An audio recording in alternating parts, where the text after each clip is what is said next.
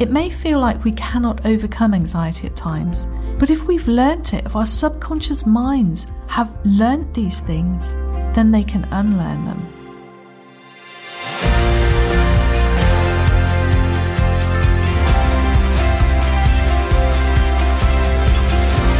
Hello and welcome to this episode of Overcoming Anxiety with Dawn Morgan. Good afternoon, good evening, or good morning to you all.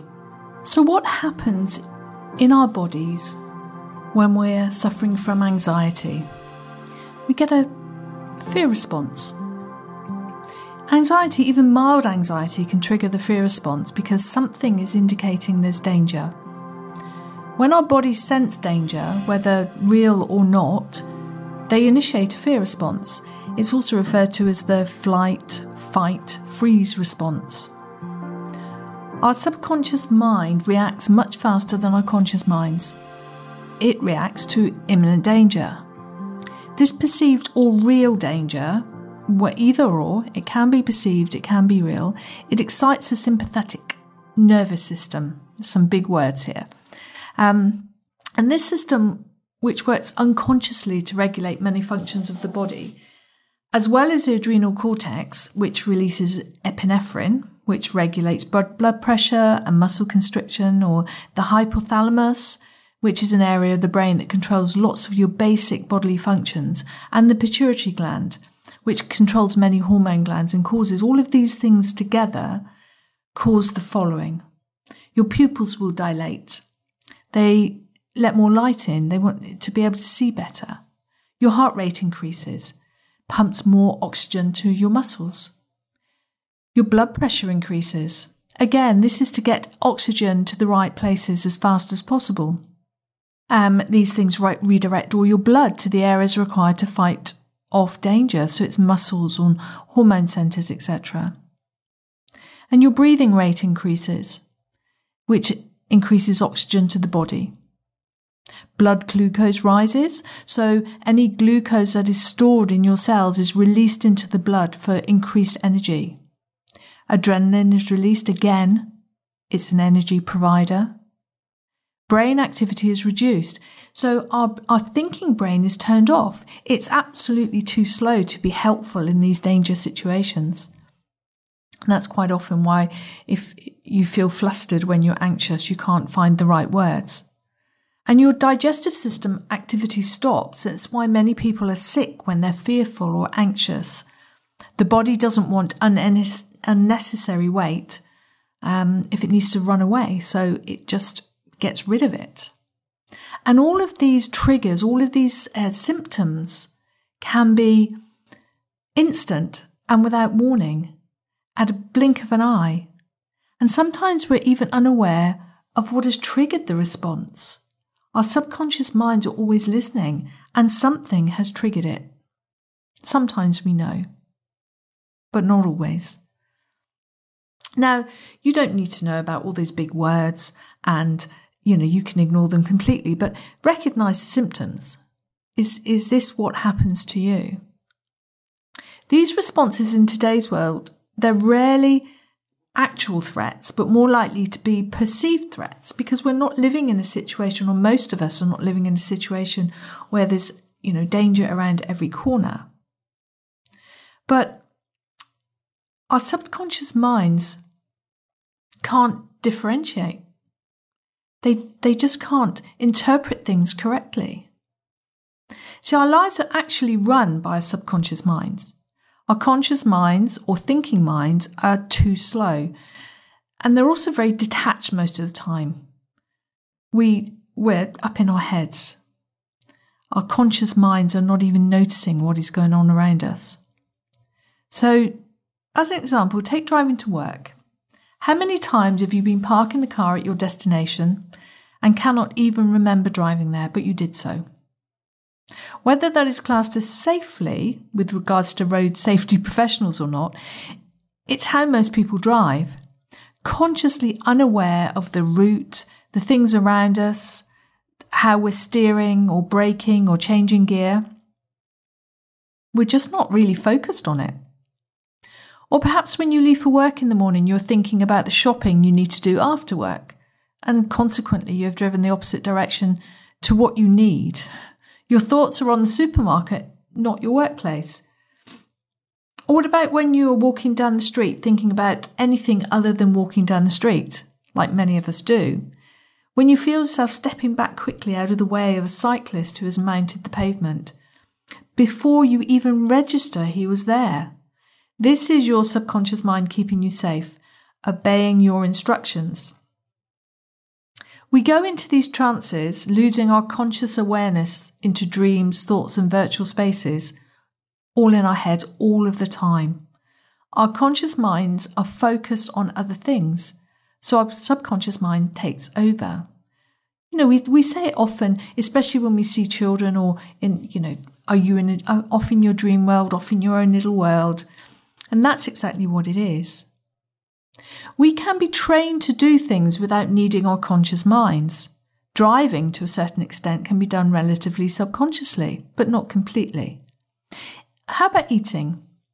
That's another subconscious action. How many times have you been focused on a film in the cinema and munched your way through a full bag of popcorn? You manage to take the piece of popcorn out of the bag, move it to your mouth without dropping it, hitting the right place, so getting it in your mouth without looking.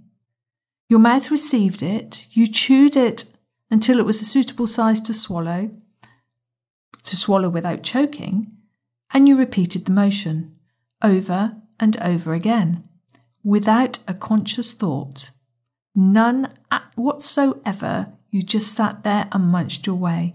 Until, of course, your conscious thought came in because your movement was interrupted because your hand couldn't locate any more popcorn. So you suddenly look down, look at the packet and think, oh, I've eaten it all. So you did all of that without your conscious mind being involved.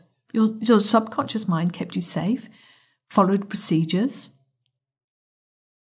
and you ate all the popcorn.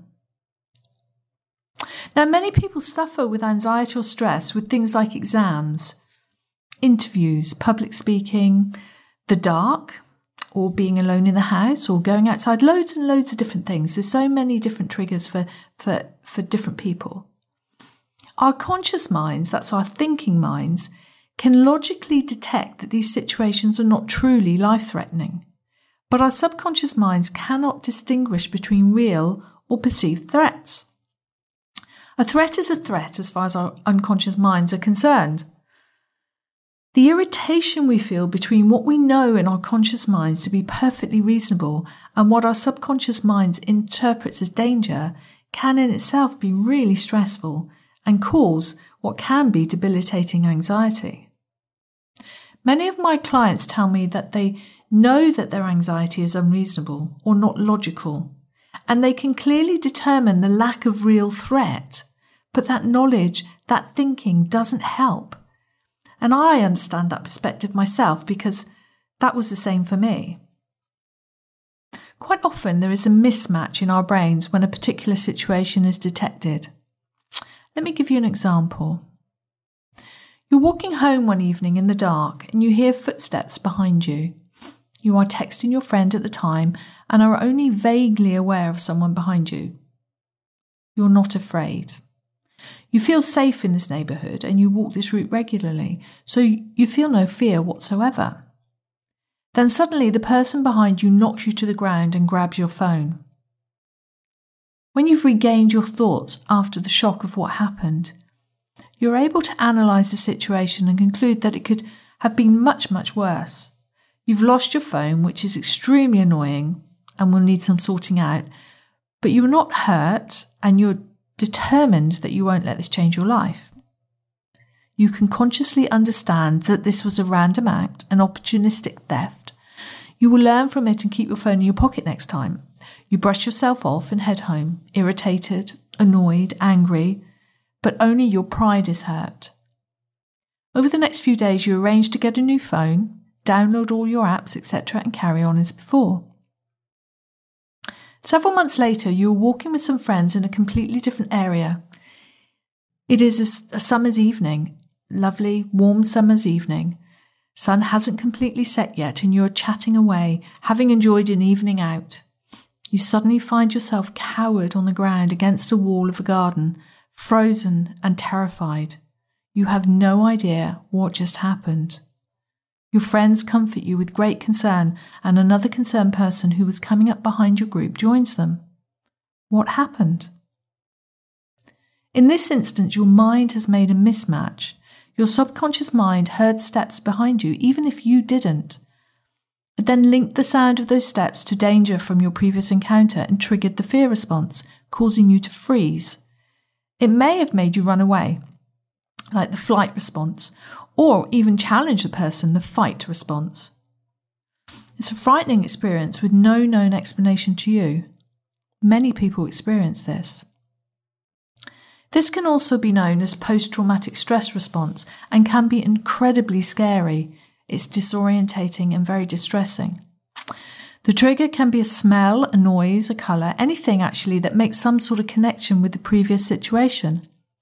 However significant, or indeed insignificant, the event may have been, our subconscious minds filed it away as danger, and our subconscious minds have been looking out for the same situation as before, just to keep us safe, because that's what it's there for. It's to keep us alive. Soldiers on returning from war zones, or abuse survivors, accident victims, and many other terrible situations can all experience these situations. But the situation, as in the example above, can be mild in comparison to other events in our lives. Sometimes it makes sense, other times it just doesn't. Another example is when someone with OCD feels compelled to do something over and over again to avoid danger. In this instance, doubt and fear can be mixed up to an alarming level, and many if and must thoughts are present. Performing the required actions fully, without interruption, to the expected standard, provides only temporary relief. The need to continually perform these actions to a greater, more thorough standard is what my clients report, and what both creates some feeling and some relief, and some of that feeling of relief, and also reinforces the need to continue with these actions to avoid the danger, creating a vicious cycle of fear and anxiety. When we understand what our bodies are doing and why, this can help us to deal with overwhelming anxiety. When we understand that we are not at fault, that our bodies and minds are just trying to protect us, we can start to unravel the situation we find ourselves in and work towards a more relaxed and calm, peaceful life. It may feel like we cannot overcome anxiety at times. These feelings are all-encompassing and completely overwhelming, and our reactions can be inappropriate or embarrassing or even dangerous to ourselves or others. The good news is that this type of overwhelming anxiety is something our minds have learned. It's something that it's been programmed in. We're not born with it. These reactions are not innate within us. Although the fear response is innate, the learning that our subconscious minds have taken from situations is incorrect. And our minds have learnt that. Circumstances, events, beliefs, and experiences, they've all led us to where we are.